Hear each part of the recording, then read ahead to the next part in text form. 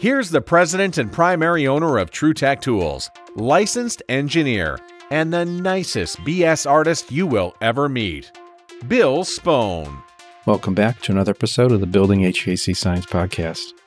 Our goal at Building HVAC Science is to create better, more knowledgeable HVAC and building performance technicians by helping the two professions to better understand each other with the ultimate goal of making customers happy in the homes they live in and the buildings they work in.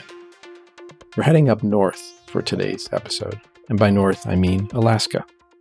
I met Griffin at the Habitat X conference several years ago and found him to be thoughtful, insightful, and a quiet but powerful champion of the principles he believes in.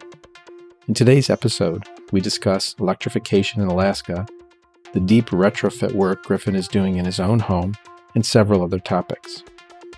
Griffin did a post in the Habitat X journal, and I provide that link in the show notes. And also something just to capture Griffin's, again, quiet spirit here. From his LinkedIn bio, a very simple sentence: affordable housing executive and energy transition observer with extensive experience on the Arctic slope of Alaska. I encourage you to look at the links in the show notes and listen in as Griffin and I talk about electrification in Alaska and other chill topics. Welcome back to Building HVAC Science. Sometimes I don't know which podcast I'm on and I almost say the wrong thing.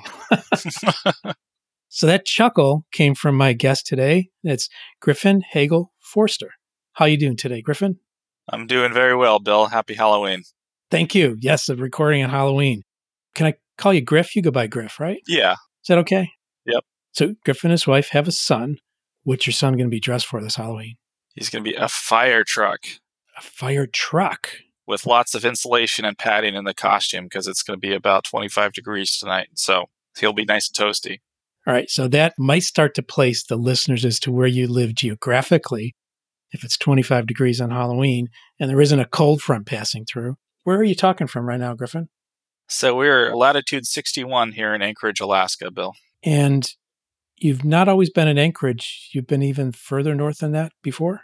That's correct. For 6 years, my wife and I lived in Utqiagvik, the town formerly known as Barrow, which is the northernmost point in the United States, northernmost city. And I continue to split my time there. I work for the Regional Housing Authority, Tagyogamilo, Nunimulu Housing Authority, that I've been there for the last 4.5 years. So I do most of that work remote, and then I'm on site as needed.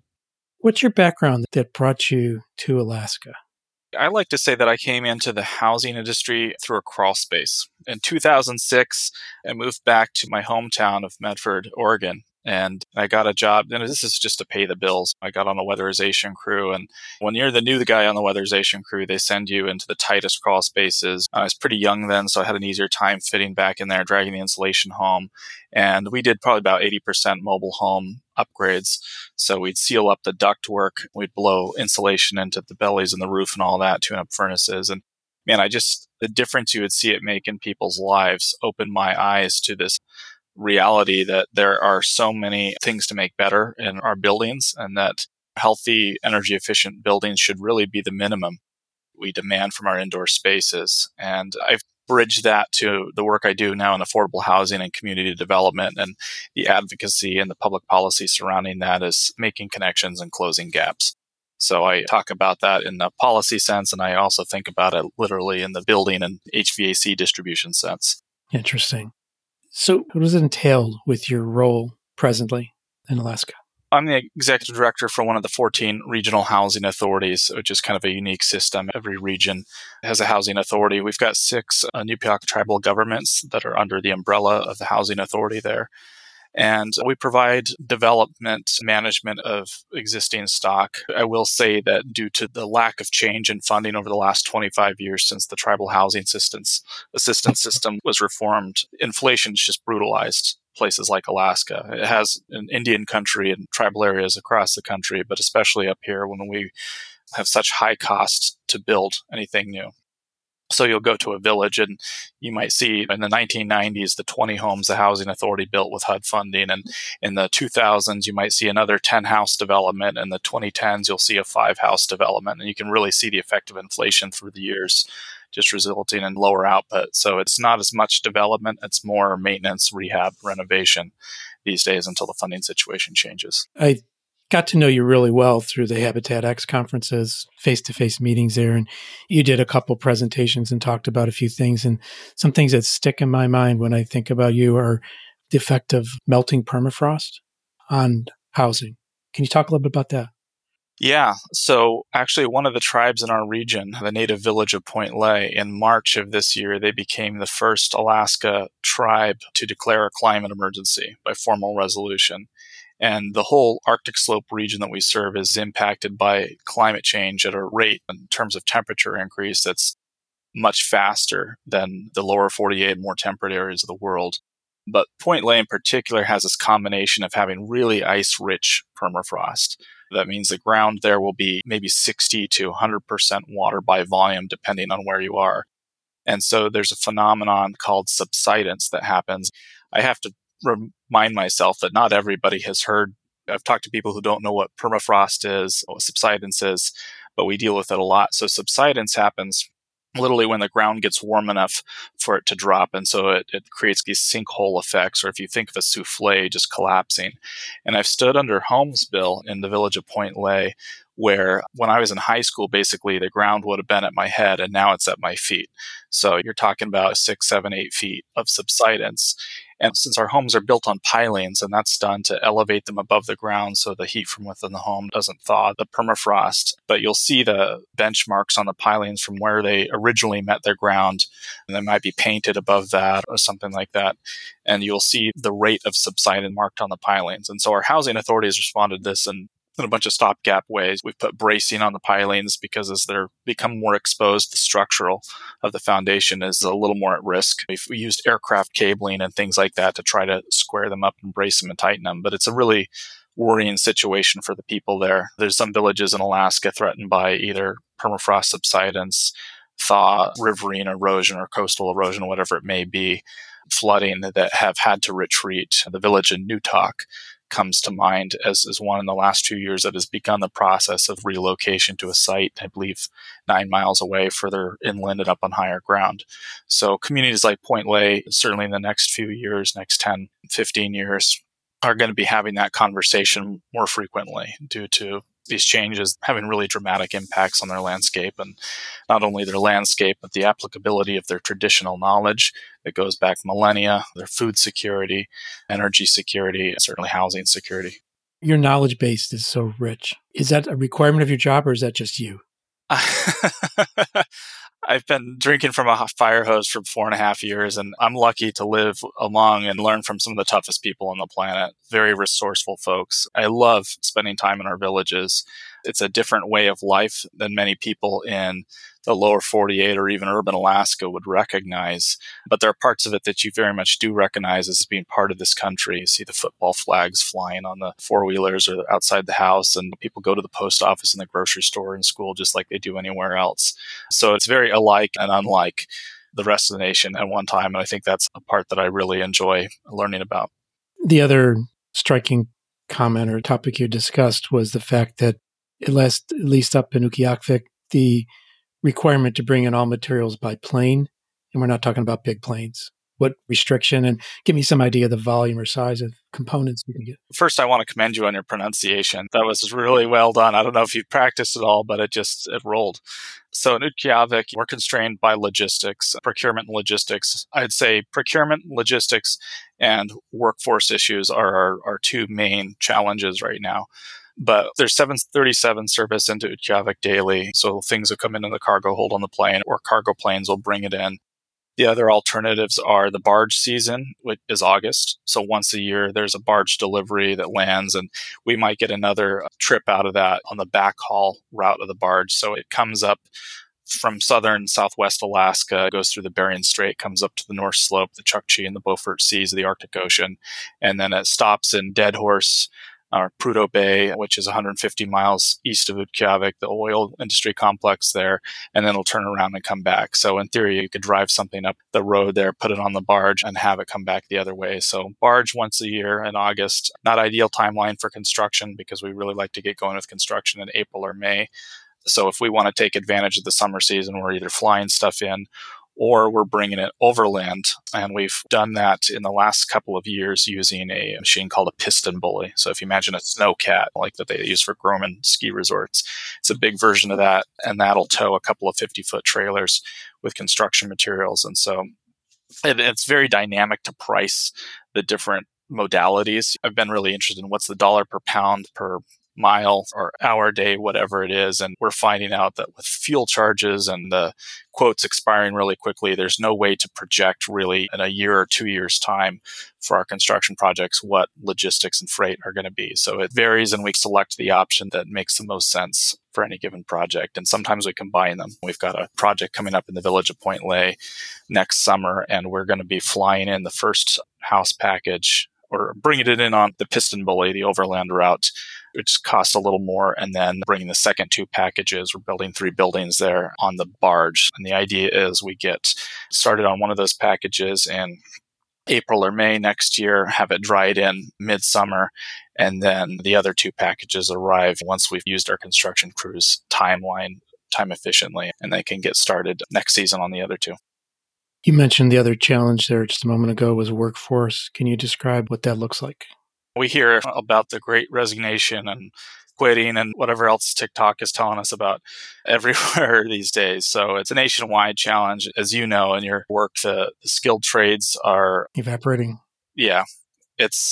We don't see the people going into these fields that they should be. And these are the jobs that keep society running. I mean, just electricians alone. We've had a job posting open, I think, for the last year and a half for an electrician for our company. We've got one on staff right now, getting toward the end of the time he wants to be in the workforce, and it's a struggle. And especially up in our environment where the challenges are the distance from where people might live, the fact that there are few folks, residents who may have the qualifications or are interested in developing them. So we've just become interested as a practical matter in the development of more interest in the skilled trades. So we've spoken to the tribal college about that and cross-promoting like a skilled trades signing day sort of thing. But it's not just that, it's everything. It's office jobs, simple maintenance and repair jobs. We're evaluating everything, whether it's our compensation, our housing allowance package, what's the right combination of flexible factors to draw people in, but certainly is a challenge up there. Now, you mentioned that you have a job opening for an electrician, but that will lead us to the topic we had agreed upon. Topic at hand was electrification in Alaska. What is the path? Yeah. What are your thoughts there? I'm proud to say we've got some practical experience in Utqiagvik with this, and it's not a full electrification, but we are kind of 60% of the way through what I call our pandemic project. And I call it a pandemic project because if we didn't have it going on, there's no telling if we would have been able to keep our folks employed and busy. With our travel to our 7 outlying villages being shut down effectively for over a year, there's really no way, unless it was just an absolute emergency, to get out and do any work in the villages. So we had folks in the hub in Utqiagvik staying busy on this 29-unit multifamily renovation. And what we did there is we compartmentalized the units. We did a whole forensic audit with the Cold Climate Housing Research Center and their engineers coming up to do that in March of 2020. Did a multi-fan blower door test, the building benchmarked everything, and then started making these upgrades. And one thing we decided early on is to get rid of fossil fuels inside the units themselves. And the only appliance that was using them was the gas stoves. And this is a low income, low rent building, and it's just the cheapest gas stoves you can imagine. We found during the audit, several of them were emitting higher than the allowable carbon monoxide concentrations. And we'd had issues too, like once somebody left open flame going and fell asleep with like a hot dog in a pan, and the fire department came out. And I actually remember in 2020, a house was destroyed by a natural gas explosion. Fortunately, the occupant survived, but it was 2 miles across town from me, and it felt like a truck just rammed into our building. So we've got experience with the hazards that go along with combusting stuff indoors. And we said, okay, let's upgrade the electrical service on the building and let's swap out the stoves for induction ranges as part of the kitchen renovation. And so far, we've had pretty good experience with that. There's been some mixed results with folks who weren't familiar with the technology. And one thing we've heard is that people really do prefer knobs rather than touchscreen with induction controls. And I'm in that camp myself. I made sure that when we bought the stove for our personal renovation, we had a model with knobs on it. So that electrified the units themselves. We still have gas-fed fire boilers that provide the baseboard heat throughout the building. We're looking into a gas cogeneration system so we can lower people's utility bills, keep the building on in the event of power outages, which are pretty frequently occurring during the winter there, and has a nice benefit of lowering the carbon intensity of the building and all these other things. So that was my professional experience with electrification, if you want to call it that. Where does the power come from? So in Utqiagvik, it's natural gas, and there's abundant gas fields up on the north slope of Alaska, enough that the state has been for years in the process of trying to build a pipeline to an export terminal in South Alaska. But that's different than the rest of the state, which usually burns diesel for power and heat. So the North Slope and South Central Alaska, the Anchorage area, both have access to natural gas. And that's one of the things I would mention as part of our electrification calculus, as personally with our residents in Anchorage, is the supplier of natural gas to the region has basically said to the utilities, once the current gas supply contracts run out in 2 to 11 years, depending on what utility it is, they can't guarantee further supply. So there's this growing awareness of a supply constraint. Wait, it's not that the price would just go up? There would be reduced supply? There'd be reduced supply and the price would probably go up. So talking to some folks who know a little bit more about this than me, the consensus seems to be there could be a case where Alaska, which has had its own resources, would begin importing LNG to make up the difference. And the cost to bring new supply online in Cook Inlet, where the wells are in our area, is almost certainly going to drive the cost up by at least 50%. So there's some math to figure there. But either way, you've got the cost of natural gas going up. Most of our electrical generation in this area is in that one basket of natural gas. And so you would see an electric cost rise as well. To help the listeners orient, can you share the cost per therm and cost per kilowatt hour generally? Generally, yeah, I think it's about $8 per million cubic feet right now, supply-wise to the utilities. And I can't remember the cost per therm or how that breaks down in my head. It's about 21 cents per kilowatt hour residential use in Anchorage. Going back a little bit to procurement, and you were talking about using the piston bully to bring in components to build new housing. Is any deference being given to offsite construction methods, or is it traditional stick built, or is there something special about what you do there? So I had a really interesting conversation with the modular division of a Alaska company here that's built a lot of prefabbed units, including some on the North Slope. But I went into their store actually to get a quote on roofing for my project. And I said, hey, can I get a tour of your modular division? And they said, we've shut it down in 2020. And it was a demand issue. We don't see the volume of demand that we need to really keep 100 people working at this place. They said it's not totally off the table that they would open it again. But I thought that was interesting that there just wasn't demanded even locally. And there's no local builders that are interested in prefab, and they hadn't seen enough. There's another facility in the state about an hour north of me that I plan to visit and take a look at that. But on that note, actually, that the Cold Climate Housing Research Center, whose board I serve on, they're based in Fairbanks in the interior Alaska. They've partnered with the National Renewable Energy Laboratories, so they've got a site there. And they've come up with this semi-modular concept where they basically take a Connex, a 20-foot shipping container, and they build the more complicated parts of the home in there. So the wet walls for the kitchen and the bathroom and the mechanical room. And that's all there. And then they ship that out to a village, and they did it to the village of Unalakleet. They sent this shipping container out there to build the frame house around.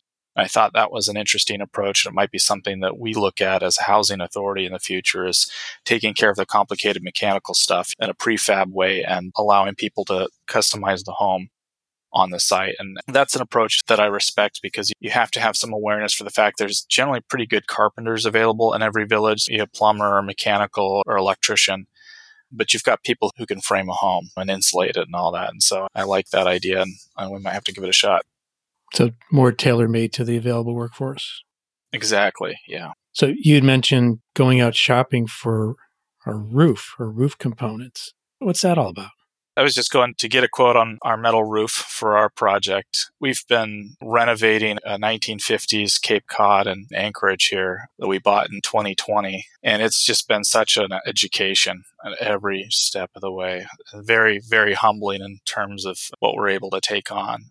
I'm acting as a general contractor, not necessarily by preference, but by circumstance, from getting the appraisal to finding appliances or the right folks to come in and getting the scope and sequencing right, it has really been a challenge. And we had some structural repairs and upgrades to make as part of this job too. So in order to keep things on track and that get done what we could this year, that's the role I had to act in.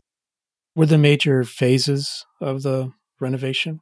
So we began working with the architect and engineer in summer 2020 after we bought the house. And everything about it, it was a gift in some ways because it was like a time capsule. Nothing had been touched. The siding had to go. The roofing eventually had to go. The foundation, we called it a daylight basement because there were step cracks in the grout and you could see daylight coming through.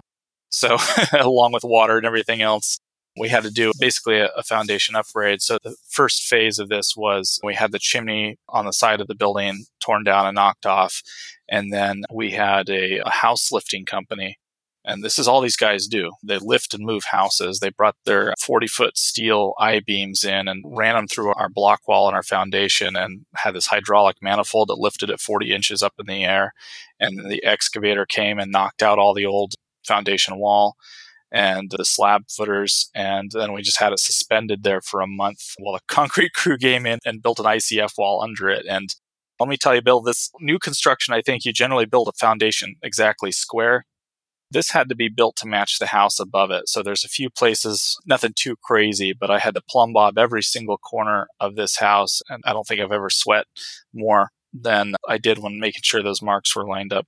Crazy. And is that the style of construction representative of a lot there in Anchorage?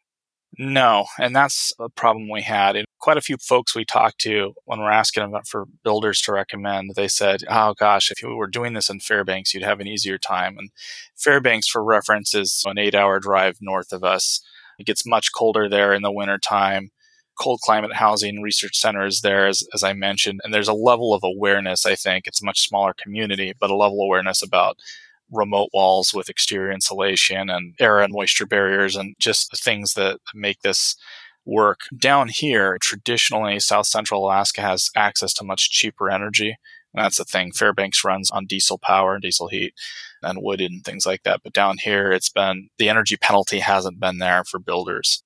It may be, we'll see what the next few years bring. But it was really a struggle to find a contractor who is really on board, or you'd find somebody who was interested, but they'd be 2 years out on the schedule. So we threaded that needle by taking it on ourselves. And it costs more to not have a community of practice around this stuff. So we're using Proclima membranes, Vapor Smart air barriers. And it wasn't something that with our detail that the crew who did the roof had done before, the taping, and you got to denail the whole roof deck and really mind the penetrations and any risk for that kind of stuff. And they did, I think, as good a job as anybody without that experience can do. But it really, I think, with more practice and more people familiar with building that way, like you find the efficiencies. But we really struggled with that. And then since July 16th, basically, it had rained nonstop until it started snowing in October. So we had one of the 3 wettest years on record. I believe it was in that category, but it's just been a kind of an awful year from a construction standpoint, and nothing fatal about any of it, but it slowed things down. It's trying, yes. Very trying, yeah. Is there an energy usage target you have in mind? Our design heat load for the building is just under 16,000 BTUs, just like a ton and a half, and that's at a 21 below design temperature. So we've got not only the ICF wall for the basement and we put another R10 of recycled reclaimed XPS on the outside of that, but we're also wrapping the existing structure with 4 inches of mineral wool insulation. And then we have a roof assembly that's got 1.5 inches of mineral wool right over the decking. And then we've got a new 2x10 rafter overlay on top of that. So that thermally breaks that rafter assembly, and then we filled that with cellulose. What's going to be your heating source?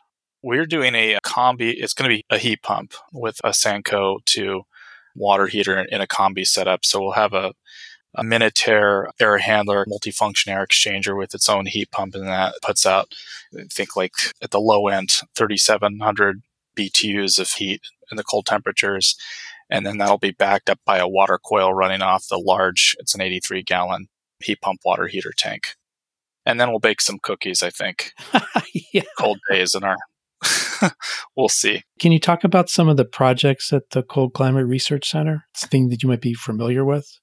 Yeah. Before I came to my current job, the Cold Climate Housing Research Center had been involved with our housing authority in developing the Sustainable Northern Communities program, Sustainable Northern Shelters, which is morphed into the communities thing. And starting in 2009, they built with us a prototype house in the village of Anaktuvuk Pass, and you can look it up. It's called the Flintstone Home because it has this earth berming around it and this brown R60 polyurethane envelope and skin. And that home turned out to use just under 200 gallons of heating fuel in a year, compared to what might be 800, 900, 1,200, 1,400 gallons easily, depending on the construction of a conventional home. So that was a really good experience. And then we've got 4 more designs that we co-developed with them through other generations in our other villages. And that led to this habit of building homes on portable adjustable foundations to accommodate future permafrost subsidence or thaw. And PBS Nova came up here and did a segment on it last summer, and I think they labeled me a radical or something for putting these homes on sleds. I forget the language exactly they used, but they did a fair job. But yeah, that's become something our housing authority and the collaboration with Cold Climate has become known for. But they're doing a lot of other stuff too. I mean, there's a story in the paper recently about one of their engineers, Robin Gaber-Slot, I believe, and she's working with a mycologist, I believe is the term, a mushroom expert from the University of Alaska. And they've developed a mycelium-based insulation product. It uses the tendrils of part of the mushroom to bind wood fiber together and make an insulation product that can be made here locally, can be abundant, shipped around. So it's really exciting stuff to see. It's still pre-commercial development, but so they've done a lot of work on different heat pump systems, and they've got a cold climate testing chamber where they can reliably keep things 40 below inside and see how different assemblies and pieces of equipment perform. Do you have a cooling load for your home? Oh gosh, I probably do. But I mean, it's designed to cool the air. It's designed, yeah, exactly. And that's one of the wonderful things about it is we'll have some cooling capacity for the 2 or 3 weeks of the year. We might need it. We did have a pretty hot summer. I think in 2019, Anchorage for the first time broke 90 degrees Fahrenheit during the summer. So the summers are getting warmer. We were in a drought for May and June, and then a deluge in July and after that. So it was a whiplash year. But I'd like to think that we've got more resilience built in with the way we're building this place, and we'll ride through whatever the weather brings.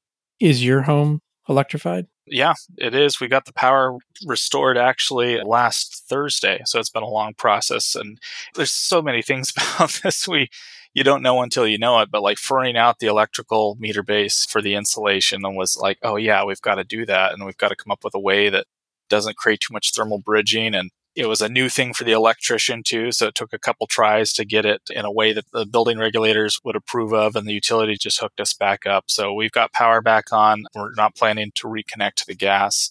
We've got the gas meter sitting in my garage right now. So once we're safely out of the woods and we've kind of proven the performance on this, I'll have them haul it away and cap our line. Are you living there now? Have you moved back?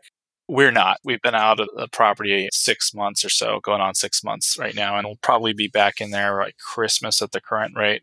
We've got to have the HVAC guys come in here and do the ductwork. In the municipality here, ductwork is a separate specialty, and not every contractor does it, and so they require a journeyman license to come in and install that stuff, which is it's definitely a skill and probably something I don't want to struggle with myself. Smart move. Yeah. We talked about it, some different revelations, surprises, learnings that you've had. Anything you want to focus in on your experience in Alaska is the most profound? Just in Alaska overall? Oh, boy, Bill. I mean, it could be the nature. It could be raising a child in Alaska. It could be driving roads in a snowmobile. There's so many wonderful experiences. I mean, living on the North Slope, I think we got a lot of head scratching as to why we would move up and start a life there. And I get that. I mean, we had to move south for childcare reasons, ultimately. There's some other things that weighed in that as well, but it was a place to be when we're younger and child-free, or I see people go there later in their careers. it was a magical, just this kind of otherworldly place to live. I went out on the Arctic Ocean with a friend who's got the last dog team in town. And that was just like every other Sunday for a couple of years, an activity that I did. And it just made the experience for me, as opposed to if I had just gone from like work and home. It was a good third thing to do, a good way to get outdoors. I think what Alaska does, in my experience anyway, is it lets you be who you want to be. And the converse of that is you also have a hard time hiding from who you really are. There's not a lot of distraction here. The state and even Anchorage overall is probably about 15 years behind the lower 48 in some ways. I don't think I had seen a Blockbuster video for years until I moved here, and it was like one of the last 2 or 3 in the country. But I mean that as a compliment. I'll spend the rest of my life returning the favor of what this place has given me. But there's 700,000 people here. Your efforts do make a difference. You can feel the impact of them. I think I'm addicted to the ability to make that difference with the communities I've worked with, the cultures I've had the opportunity to live among and admire and learn from. I just can't think of another place that suits me in that way. I guess it's ruined just about everywhere else for me. Although I do need to get to Hawaii, maybe in February. There you go. Put some balance in that equation. And I'm sure there are similar aspects there too. That's really a beautiful way to end this podcast. So I'd like to leave it at that. Thank you for coming on. And if anyone wants to learn more about either your work or get in touch with you, what's the best way? You can probably find me on LinkedIn as an easy way to do it. I'll put that out there. I've got an easy to find name. That's it. Thank you, Griffin. Really appreciate it. And thank you also for joining the Building Performance Association Board of Directors. You're one of the people I was rooting for because I think you bring some really unique perspectives and things like this climate emergency that you talked about, being at the cutting edge of change, which we all need to stay aware of. So thank you. Well, thank you, Bill. And I'm hoping we have a chance to bring you and maybe some of the BPA folks up here before too long. That would be awesome. Thanks again, Griffin. Thanks, Bill. Thanks for listening to this episode of Building HVAC Science. If you want to reach out and get in touch with me, you can do so at bill@trutechtools.com. I also host the Res Talk podcast, where you can learn more about the rapidly changing world of home energy ratings and other peripheral topics. The Building HVAC Science podcast is a production of TruTech Tools Limited. In full disclosure, I'm a co-owner of TruTech. And the opinions voiced here in the podcast are those of my guest or myself, depending on who is speaking, of course. Thanks again for listening to Building HVAC Science. We'll be back at you next time with some more interesting topics. Take care.